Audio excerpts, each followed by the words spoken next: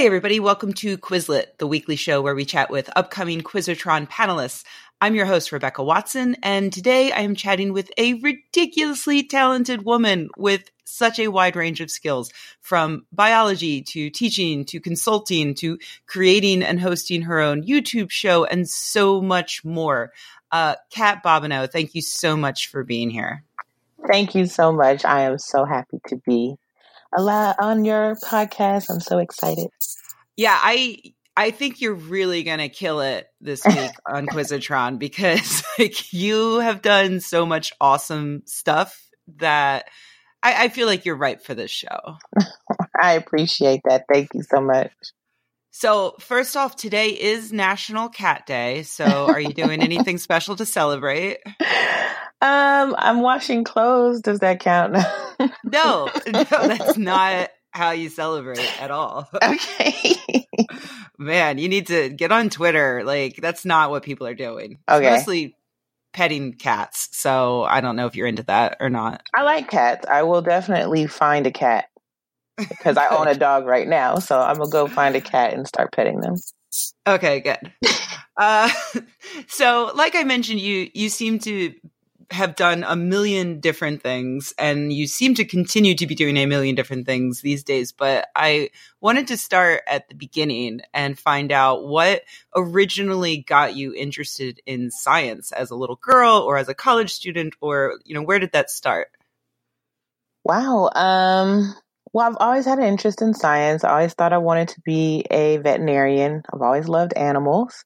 And then when I was younger, I definitely loved Bill Nye the Science Guy, 3-2-1 Blast Off. I feel like when I was growing up, there was a lot more kids science shows that I watched. Yeah. And so that probably was one of the reasons I really got into it.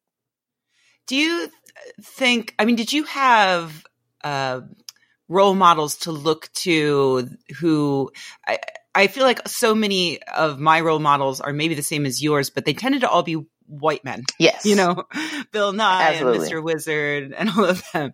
Did you have any Black or female or just non-white dude role models that you were able to look to? Not until undergrad. Yeah. When I went to undergrad, that's when I had professors that were not white males. Right. And they were the ones who encouraged me because I went to a very small school, a very small HBCU called Stillman College. Mm-hmm. And so it was a lot more hands-on, and the teachers really wanted you to succeed. Yeah. I find it interesting when particularly women succeed in the sciences and in other fields, despite a lack of role models who look like us. Do you credit that to your upbringing, or are you just the type to take on those types of challenges? What do you think made you decide that this is a field for you, even though you're not seeing people who look like you in that field? I will have to say a part of it was probably my mother, because she put me in as many programs as she possibly could. Yeah. And she was just like, go do it. It's fine. Just because, I guess I never really even questioned the fact that I might have been the only one doing it. Right. But I think my mom really pushed me to be like, travel, meet new people, and do things that you may not have done before. Oh, that's awesome. I love hearing stories of epic moms because I think they can do so much for their daughters. So you went to this small college, you started studying biology and particularly herpetology. Is that right? Yes. Well, I studied biology, but I did do research on snakes as my senior project. Cool. What made you want to do that? And what exactly was the project? So like I said, my school is very small, but we're in the same city as a very big school, University of Alabama. And, that's the Crimson Tide. If you follow football, everyone loves them. I don't follow football, okay. But I still know about that because it's inescapable. It is, especially when you're there. Yeah. So our schools had a matching program where they would match you with someone at University of Alabama to do your research. And because we didn't have a lot of research space at our school. So it was a couple of different projects, and the herpetology one was the only one I saw that was with animals. So I was like, cool. I love animals. I'm going to go do the one with snakes. And it was a good project, although I was not aware at the time when I picked it that we'd actually would be sacrificing the snakes. Oh, and no. I'm much more of a, hey, let live and be happy.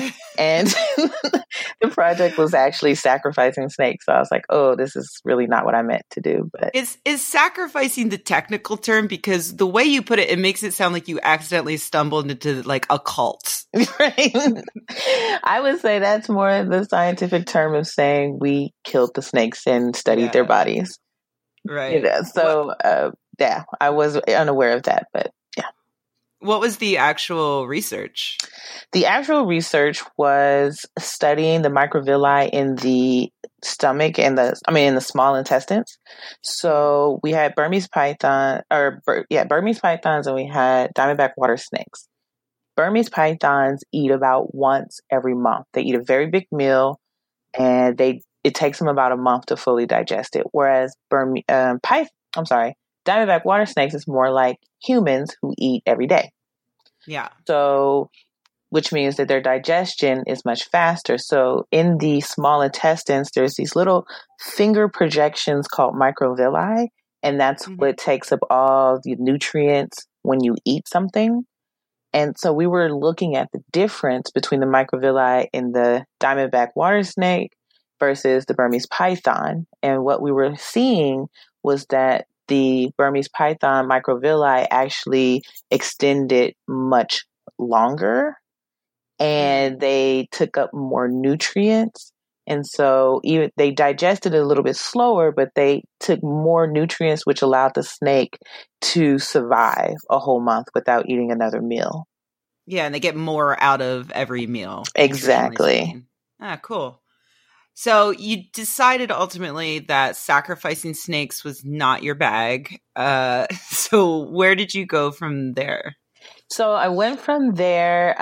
After I graduated, I came back to California for a short amount of time and worked as a chemistry and English tutor. And then I went to Texas for a little bit. I'm kind of like a gypsy. I just get up and go sometimes. Texas was just calling you. Right. So. My best friend was moving there. I was like, I don't have to stay here. I'll just move to Texas. And then, but then the really good thing about going to a small school and knowing your professors, two of my professors, which were actually a married couple, got a job opportunity at University of Connecticut. And before I went to Connecticut, my professor got me an internship in neurobiology at University of Vermont. So I went there for the summer and I studied neurobiology. I studied 3-day-old chicken embryos. And then I actually went to University of Connecticut for a PhD program, but it was in microbiology, which really wasn't my field. And it was very cold. It is famously cold there. Yes. And I realized I was such a Cali girl because I was like, oh, no, I can't do this snow. I can't do it. So back to California then? Yes. So then, actually back to Texas. I was a vet tech for a couple of years. I had my fill of kittens and puppies, and it was really great.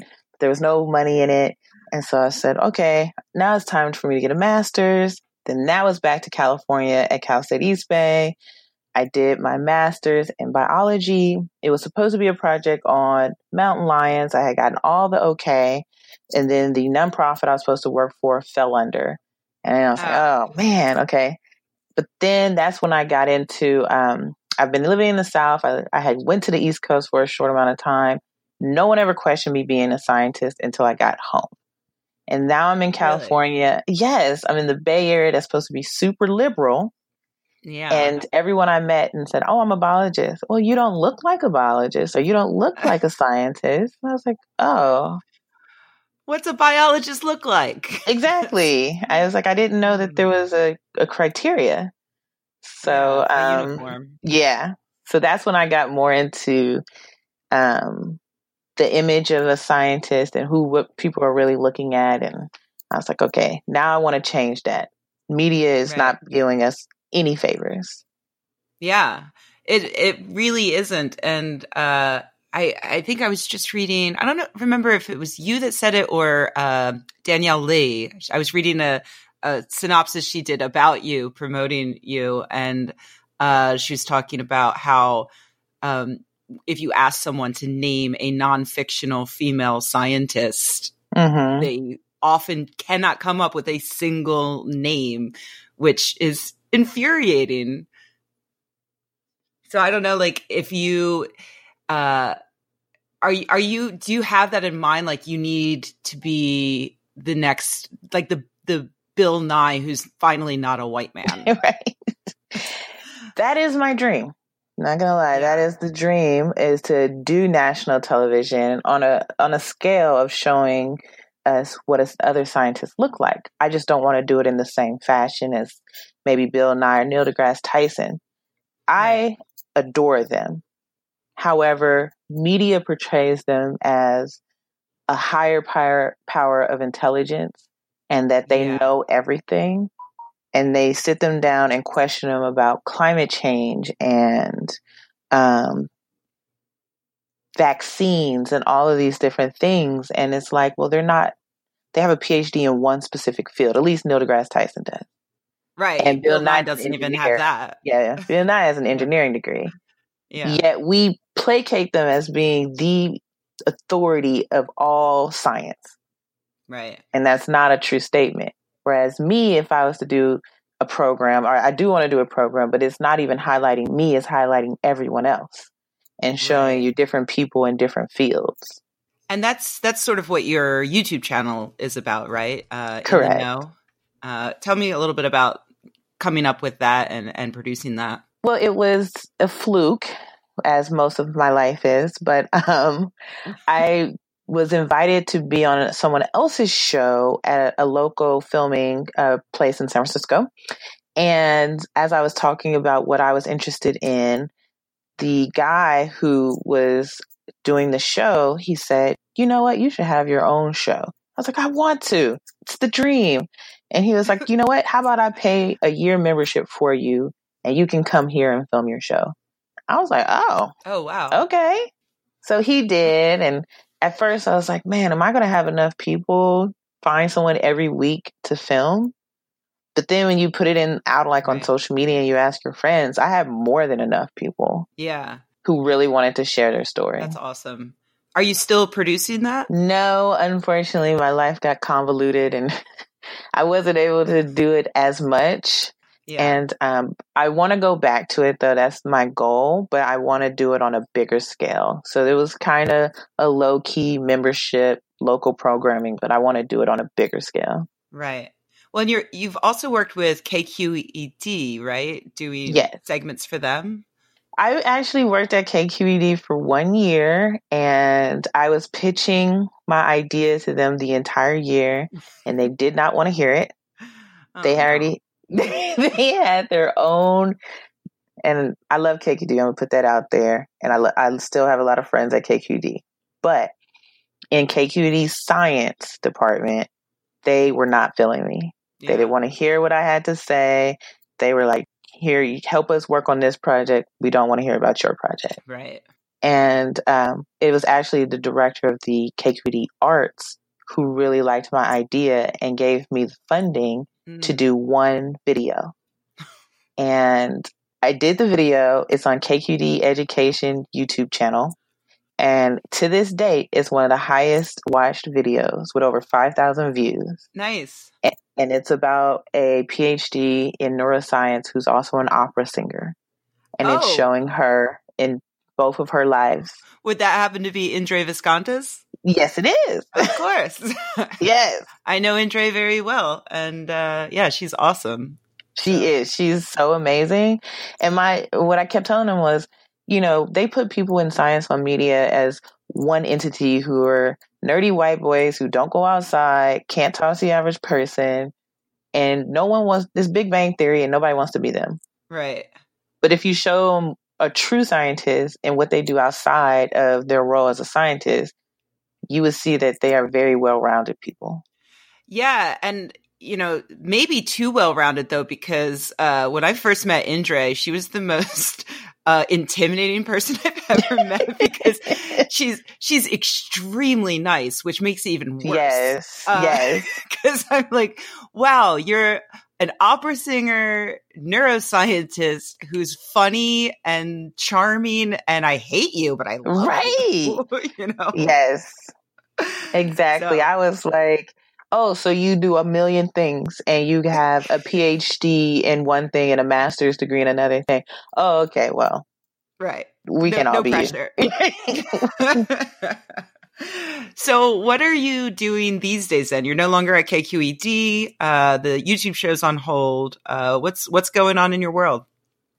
Okay. So I I was working at a nonprofit that helped, and I was helping people with fixing their credit. Like, kind of fell into finance somehow. All right. And then in July, I went with a group of people. It's called School of Rock, and they paid for me to go to New Zealand to learn about geology. That's amazing. Yes. Oh, I know. I don't want people to hate on me, but I'm going to be real. It was amazing.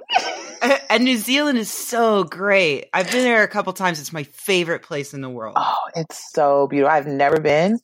And one of the ladies who's invited me, she's from UC Berkeley. She said, "Oh, you want to stay like another week with me and just travel New Zealand?" I was like, "Of course I do." Yes. So I was gone 3 weeks and my job didn't like it. And I was like, okay, but I'm back. And so one of the ladies who's at Columbia, who was instrumental in me going, she called me about a month ago and was like, "Hey, you want to go to Alaska for a week and be on this research boat in the Bering Sea and teach undergrads about being a scientist?" I was like, "Yes, I do." Yes. So then I went to Alaska for a week, and my job was like, "No, we're done with you. You're doing too much."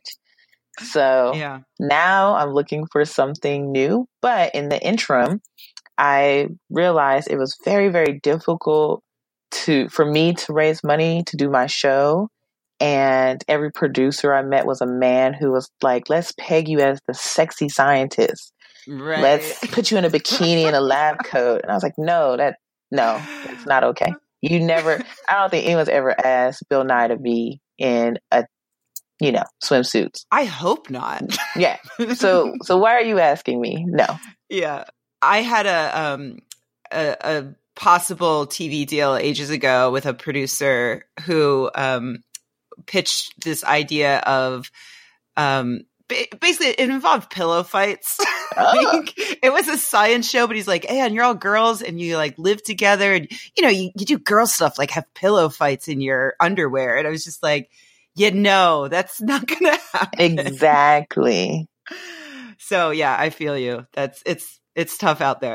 I will say though that I became basically a full-time science communicator in the same way that you are. I didn't get the trips to New Zealand and Alaska at first, but I did start, I was working as a copywriter and I started getting speaking engagements around the US that I would have to go to. And I quickly ran out of time off and I got another one like for the end of the year or something. And they were like, "Yeah, you're out of vacation time. You can't go." And I was like, "Oh, okay." Then right. I quit. And it was terrifying, but ultimately rewarding. And it sounds like it's going to be rewarding. I hope so. That's kind of my goal right now, is to do that and just be a full-time science communicator. But I want to do it by filming, So I got an opportunity to be on the Sikuliaq, which is the research vessel from University of Alaska Fairbanks, and going to Alaska. And I'm like, how cool would it be, though, if I filmed, the whole boat, what it's like to eat in the mess hall while there's waves going and trying to walk. And here's the room you have to sleep in. But at the same time, you're seeing wildlife. You're doing research on the boat with all the machines. Like, I feel like students would be more interested in it if they really saw what it was like to do it. Yeah. So absolutely. My goal, I just did a bunch of paperwork for a nonprofit, waiting for it to all go through. But I'm like, if I can raise money through the nonprofit and go and film what it's like to be on that boat, or to film a geologist in New Zealand and really show students, did you even know geology was a job, that you can study volcanoes, that you can study icebergs, and all this stuff is out there for you if you go into science. Yeah, I think that's a remarkable idea. So is the nonprofit thing, would that be like a grant where you could go and do all of this? That's what I'm trying to do. That's what I want to do. Yeah. And since I've met some people at Berkeley, USC, Columbia, and I'm hoping I'm going to be tapping them soon. Like, hey, don't you want to be on a grant with me? Yeah, work those connections, Everybody can help. Mm-hmm. Well, that's fantastic. I'm excited for you. I can't wait to see what you do next. Although the very next thing you're doing, of course, is Quizatron, and I am super excited to have you. I am super excited. You're gonna kill. Thank you. I can't wait. It seems like it's going to be so much fun. Real quick, tell people where they can find you, social media, website, whatever you would like to plug. Well, I am one of the easiest people to find because everything is my name. So it's Kat Bobineau, CatBobino. So you can go to katbobineau.com. That's my website. And if you want to find me on social media, it is Kat Bobineau Twitter, Kat Bobineau Instagram. I have an In the Know one. I need to use it more. I'm not going to lie. But the best way to find me is Kat Bobineau. Awesome. So our next Quizatron is going to be this Thursday, November 1st at Piano Fight in San Francisco. Tickets are up now on Eventbrite. There is a link in the show notes for this episode. Kat, thank you so much for joining me. I hope you enjoy the rest of National Yes, Cat I'm about Day. to go find me a cat within the next hour. It's my goal. Excellent. All right. See you soon. Okay, thank you.